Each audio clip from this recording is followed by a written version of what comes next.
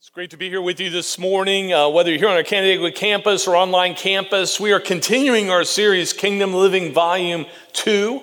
We're looking at the Sermon on the Mount, and we're working our way toward the end. We got a few more weeks, but I'm excited about what we've been able to already look at in this amazing message of Christ. You find it in Matthew's Gospel, chapters 5 through 7. And of course, it gives us the clearest picture of really the Christian counterculture of anywhere in the New Testament. And so it shouldn't surprise us, since Jesus is talking about sort of the culture of his church, that he talks a lot about relationships within the Sermon on the Mount. In fact, we're going to be looking at our relationships to one another a little bit this morning, and as well as our relationship to God and how that all works together.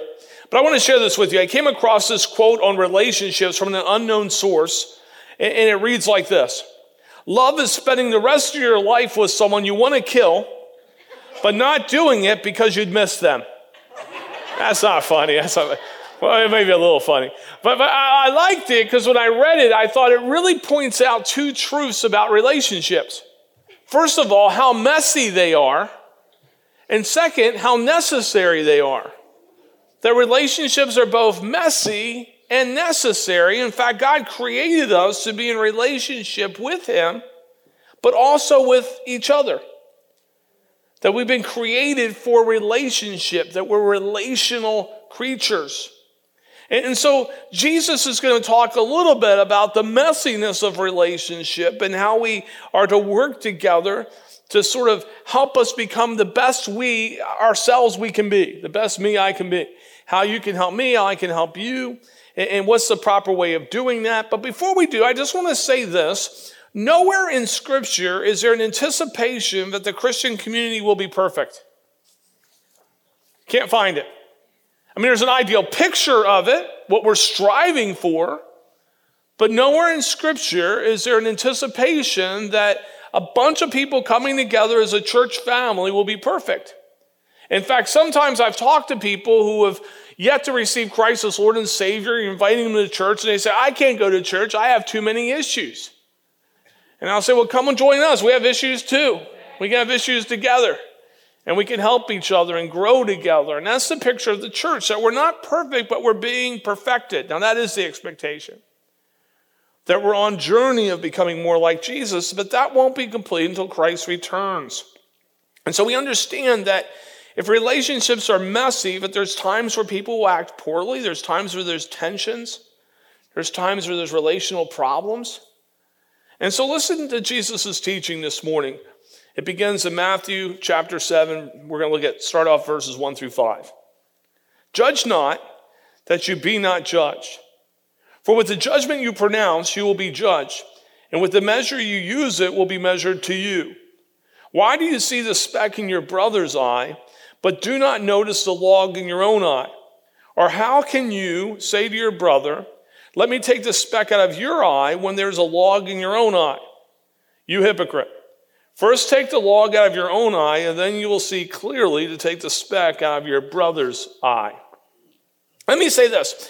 This passage has been mistaught, misunderstood, and misrepresented way too many times. And so let's clarify here what Jesus is talking about. What does Jesus mean by judge not? You say not to judge. Not entirely. Some have looked at it that way. Some have looked at this passage as a prohibition of judging the actions of others. And I just want to say that's not the case. That Jesus is not commanding believers to suspend their critical faculties concerning other people. It's not a call to turn the blind eye to the failings of others, and our Lord's not calling us to avoid all criticism or refuse to discern between right and wrong. That just wouldn't make sense. So Jesus does not prohibit making moral judgments. In fact, in John 7:24, listen to what Jesus declares. He says, do not judge by appearance, but judge with right judgment. So he says to judge. Here he's saying, do not judge. There he says to judge. Obviously, it's not judging in general that Jesus condemns.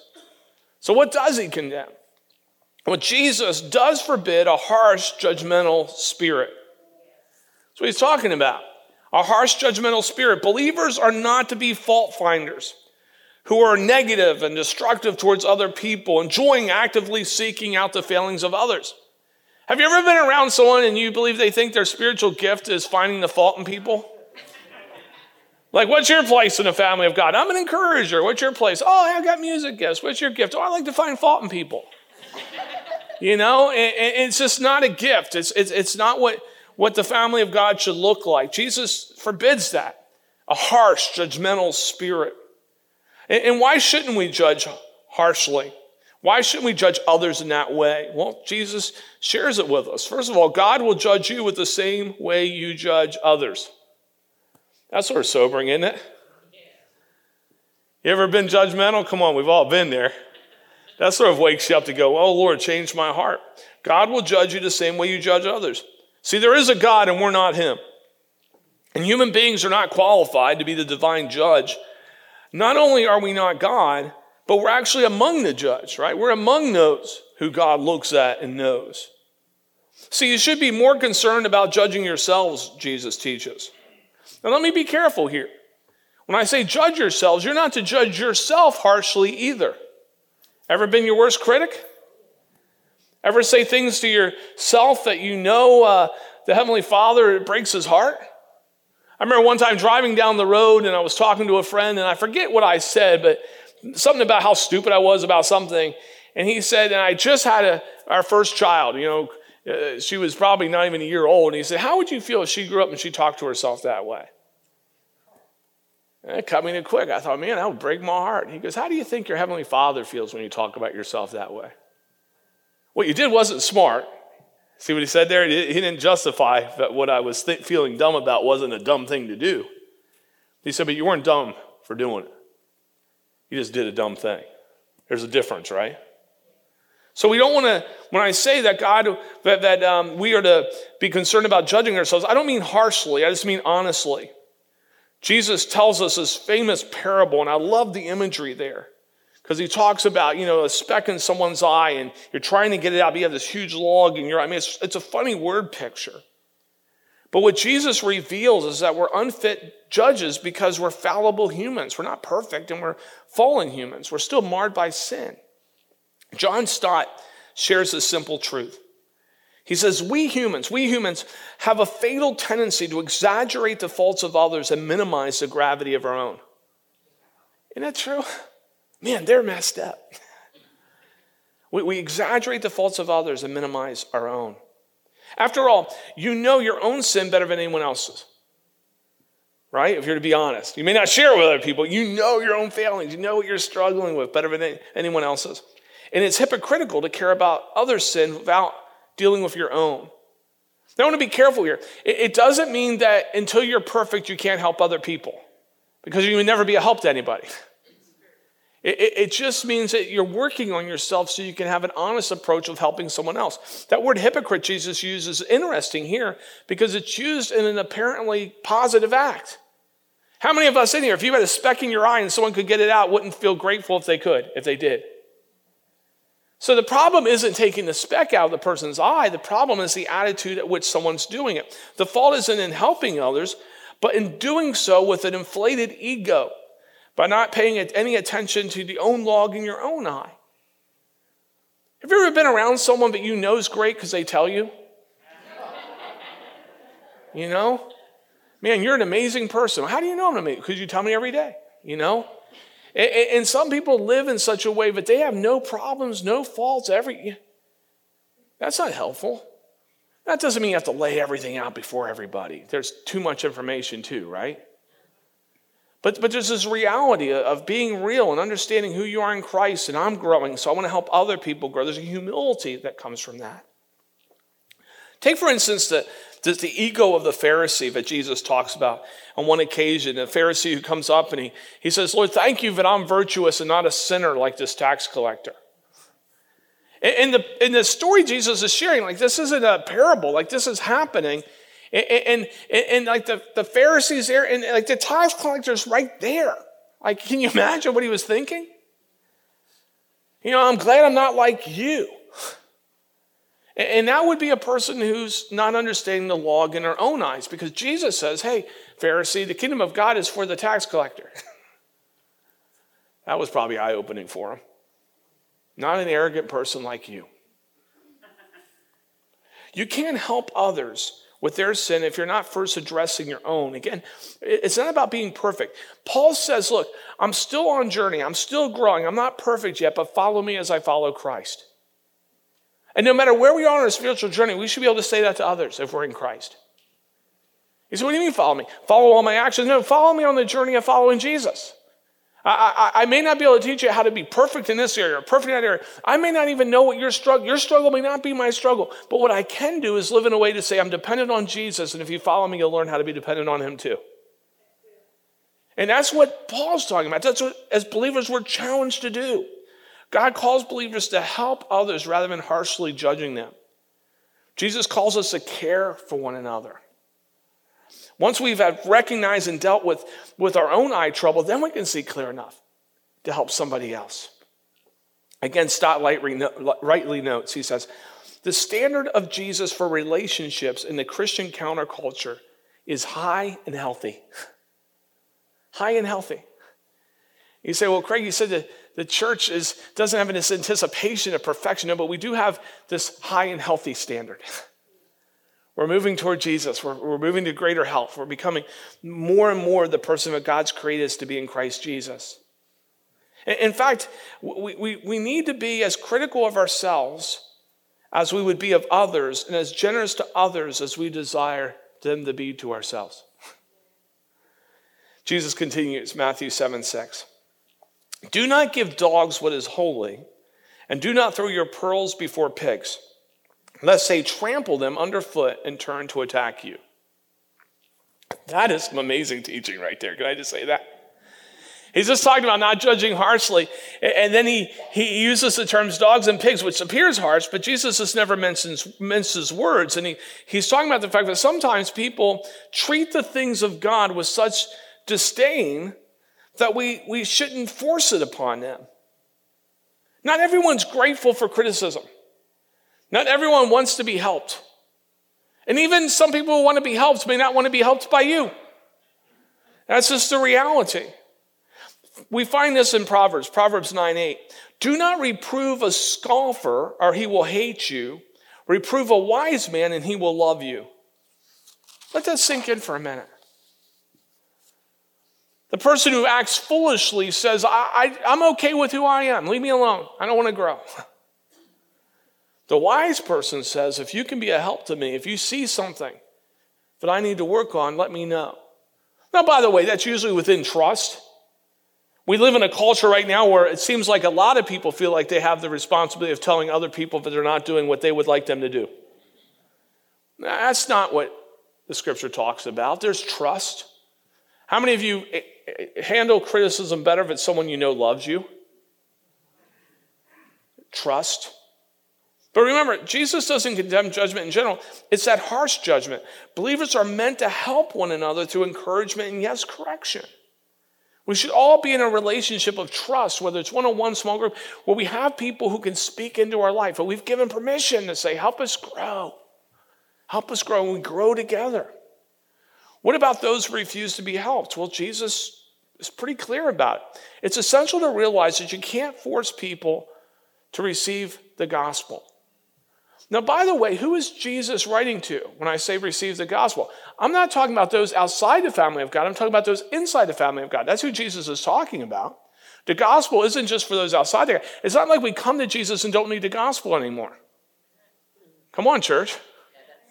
We come to Jesus and we start understanding the gospel. His Spirit starts teaching us.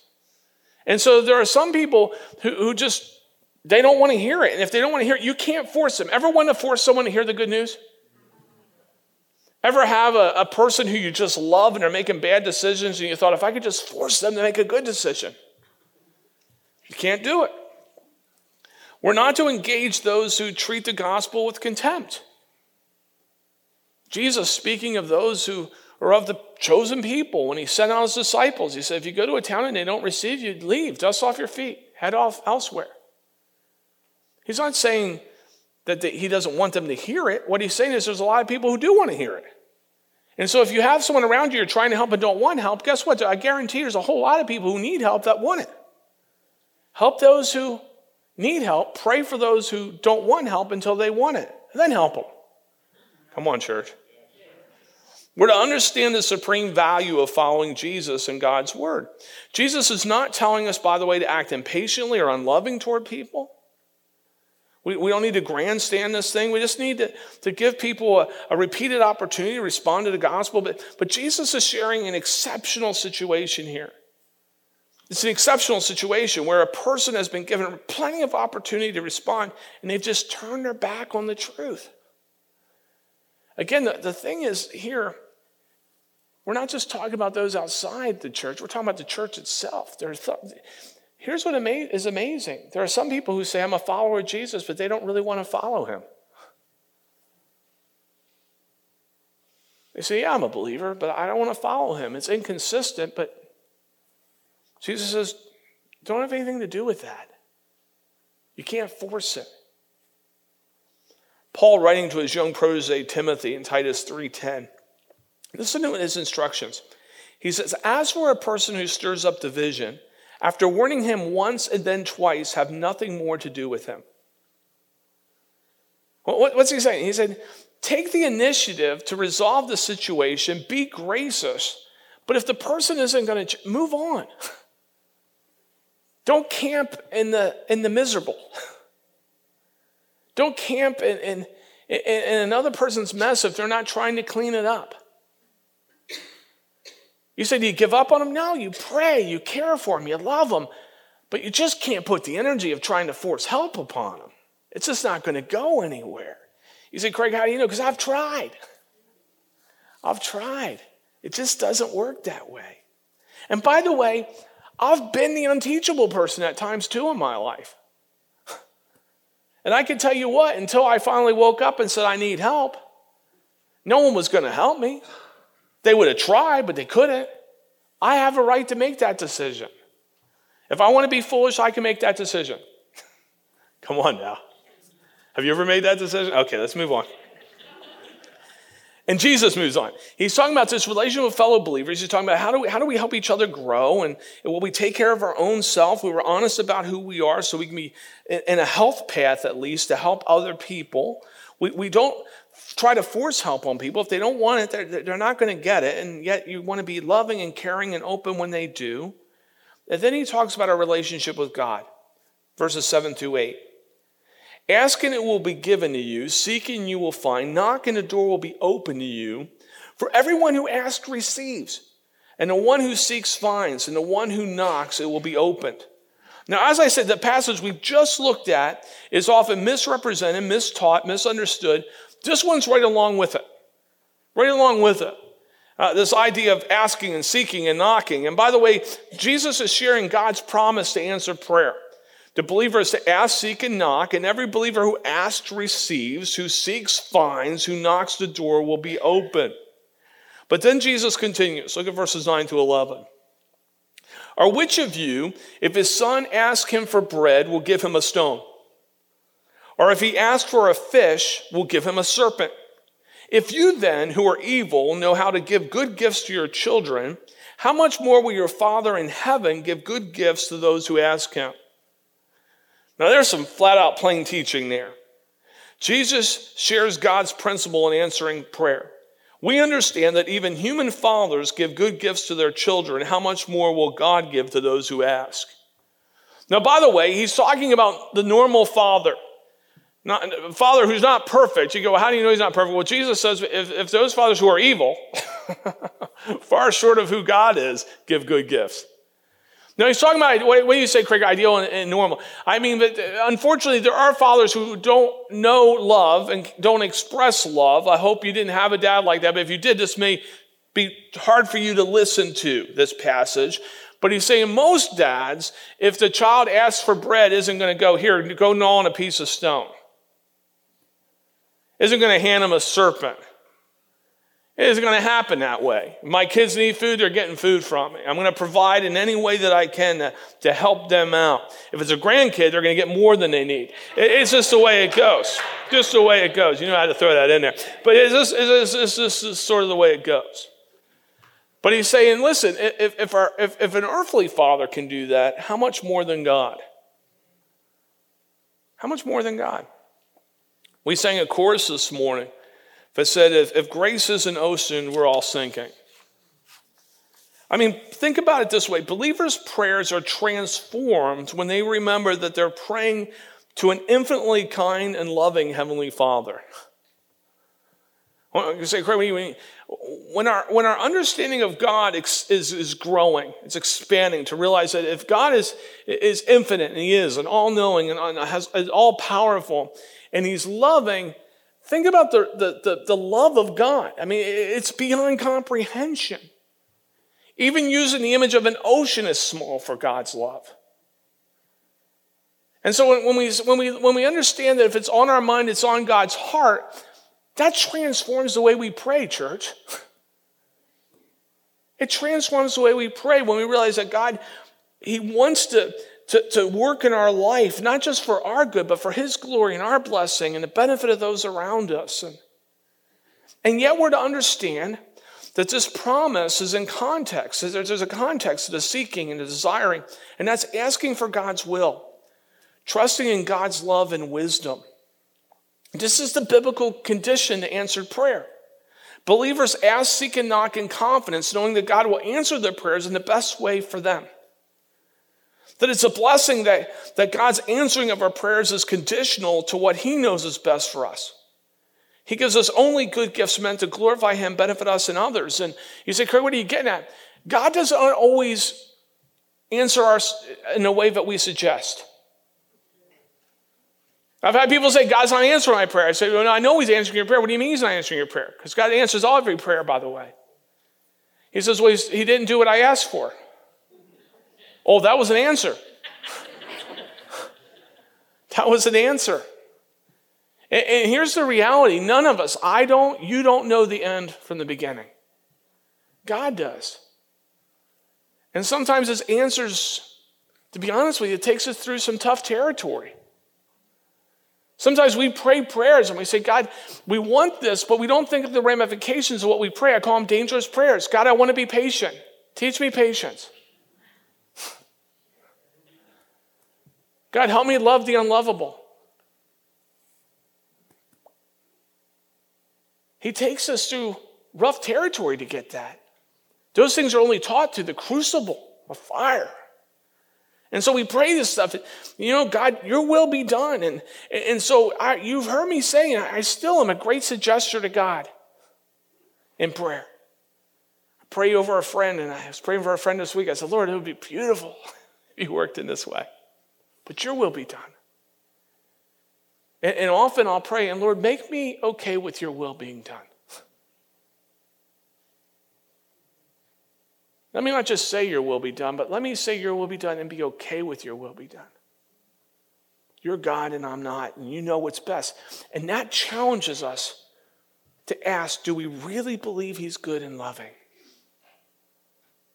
Because if we do, then His will is always received as best.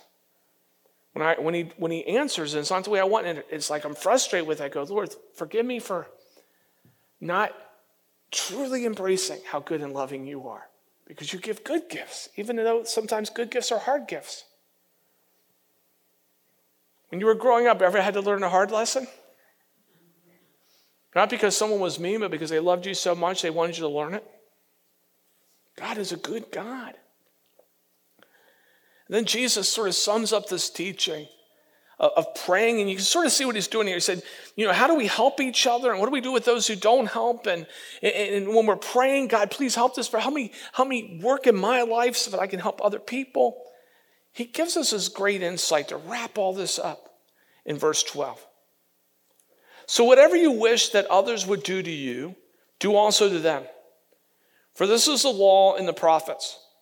This is a summary of sorts of Jesus' teaching on how do we love our neighbor in Matthew chapter 5, but it's also the capstone statement of this section. of Christ's teaching dealing with relationships.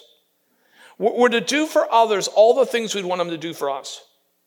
Loving others in this way is only possible because God has filled us with his love and has empowered us by his Spirit to love other people with the love he's poured into our life.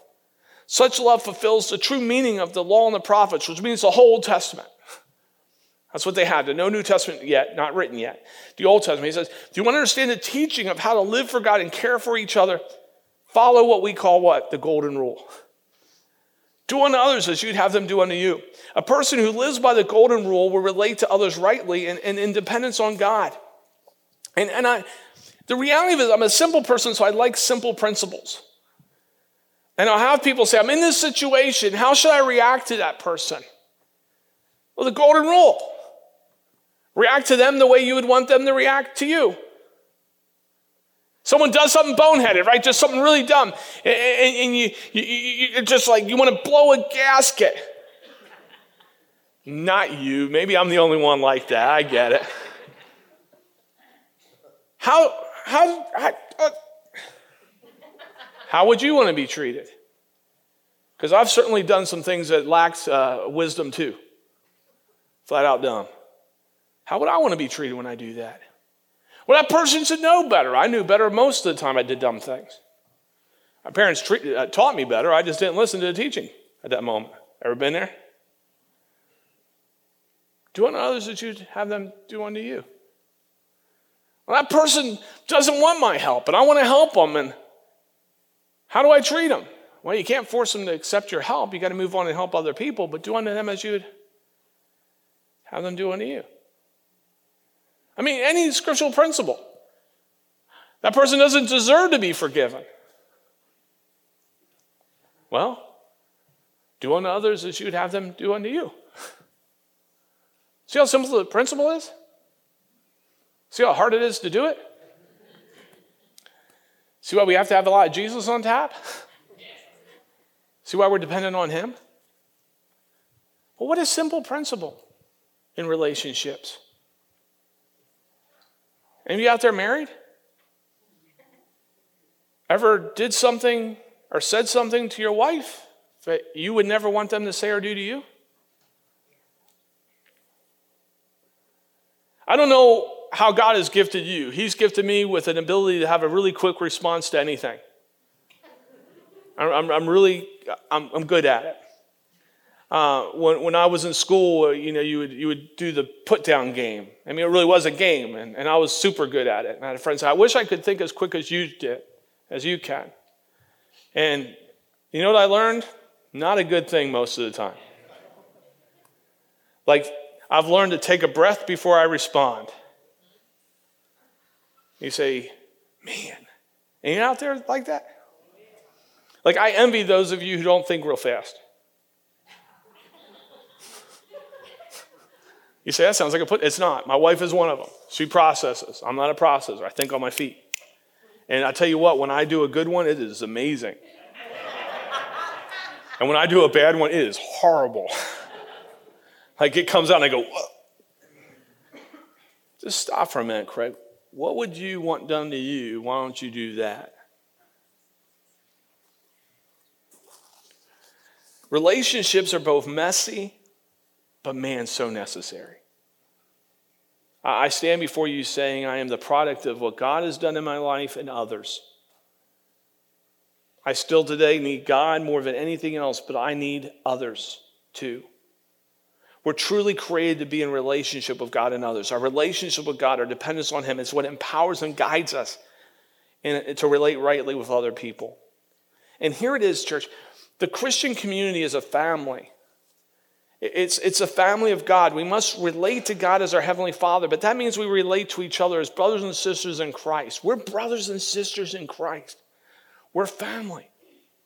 Now, we do this while not neglecting sharing the good news with those who have yet to receive Christ in the hope that they will receive Christ. But if we truly acknowledge God as our Heavenly Father and fellow Christians as brothers and sisters, it's inconceivable that we would be anything but caring and constructive toward them. They would understand in verse 6, this person who doesn't want help at all and how we sort of have to move on from that. That's the exception. But if that's the exception, then verse 12 is the rule, the golden rule. Do unto others as you would have them do unto you. Simple principle. Need to be dependent on God to live it out. But I believe with all my heart that if we put ourselves in another's shoes and desire for them what we would want, we would never be mean but gracious. We would never be harsh but kind. We would never be cruel but always compassionate and merciful. That's the picture of the family of God. That's the image that the world needs to see. I believe that's at the heart of Christ's prayer. When he says that when the world sees the way that the church loves one another, they'll understand why I came. Oh, Lord Jesus, help us be that church. Help us be that place. Help us be those people. Amen? Let's pray. Father God, thank you for loving us so generously. My mind is just trying to wrap around that line in that chorus that if your grace is an ocean, we're all sinking. And what an overwhelming thought of how deeply, how profoundly, how endless your love is for us. And Lord, that's the love that you want to infuse in us by your Spirit so we can love others in your name. Lord, I believe we all understand how messy relationships are and yet how necessary they are. Well, we laugh, but we understand that quote from the unknown person was just sort of laid there, no name given, and maybe no one wanted to take credit for it. But understanding what that love of just living with someone you want to kill or being around someone you want to kill, and yet knowing you don't because you couldn't live without them, and that tension that just happens in relationships. And yet I'm reminded of how profound your love is, that your scripture says that even when we were turning our back on you, you died for us. That's the love that you want to give us for others. Help us, Lord, to take the breath we need before reacting so we can do unto others what we would want them to do to us.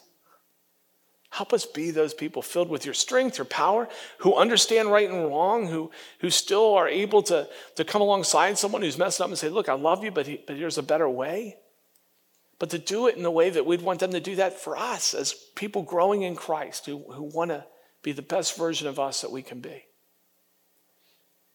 And Lord, thank you that as followers of yours, that we don't have to worry. We don't have to worry about condemnation, but we're already accepted by you. That gives us great freedom in our growth process in Christ.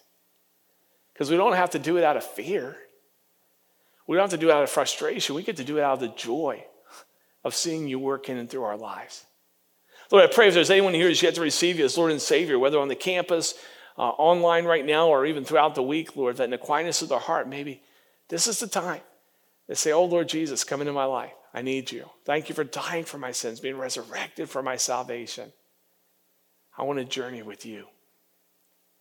God, thank you for loving us so profoundly and giving us this great ability to gather this morning, to be able to study your word, to be able to declare our dependency on you and how great you are, Lord God, so that as we scatter in just a moment, that we go into the places where we live, where we serve, where we work, where we go to school, and take your love and message as well. In Jesus' name, amen.